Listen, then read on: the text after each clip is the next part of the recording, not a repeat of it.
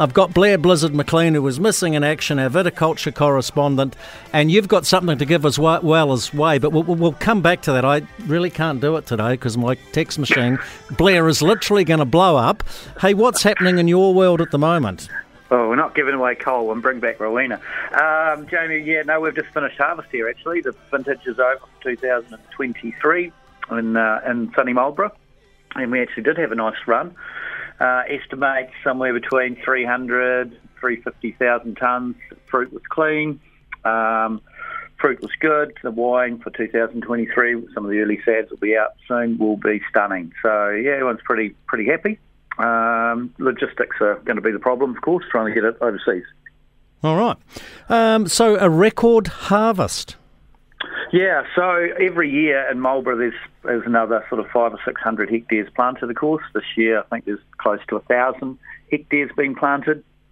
Again this year, there were some concerns around the cyclones up north as far as plants and nurseries. A lot of the nurseries are up there as well as down here in Marlborough.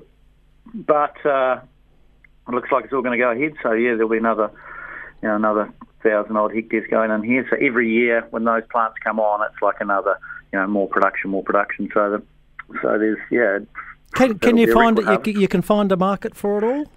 Market's not a problem. It's just getting it there, really. Sauvignon Blanc's 90% of the industry, and getting it to the market. There was a bit of wine left in tanks here in Marlborough and probably in New Zealand just because of logistics. All of the marketing guys are saying, they want it. We've just got to get it on a ship and get it there, and that's still the problem.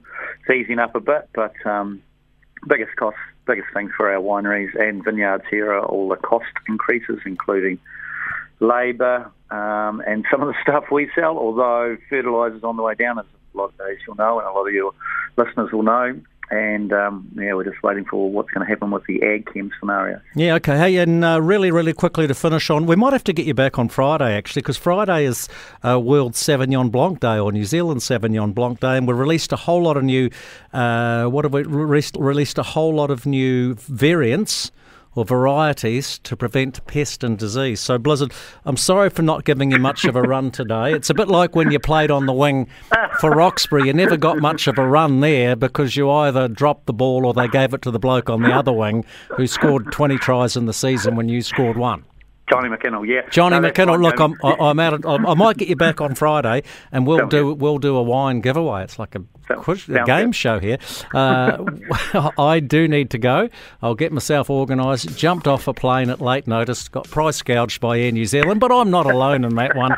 There we go, Blizzard. I'll let you go.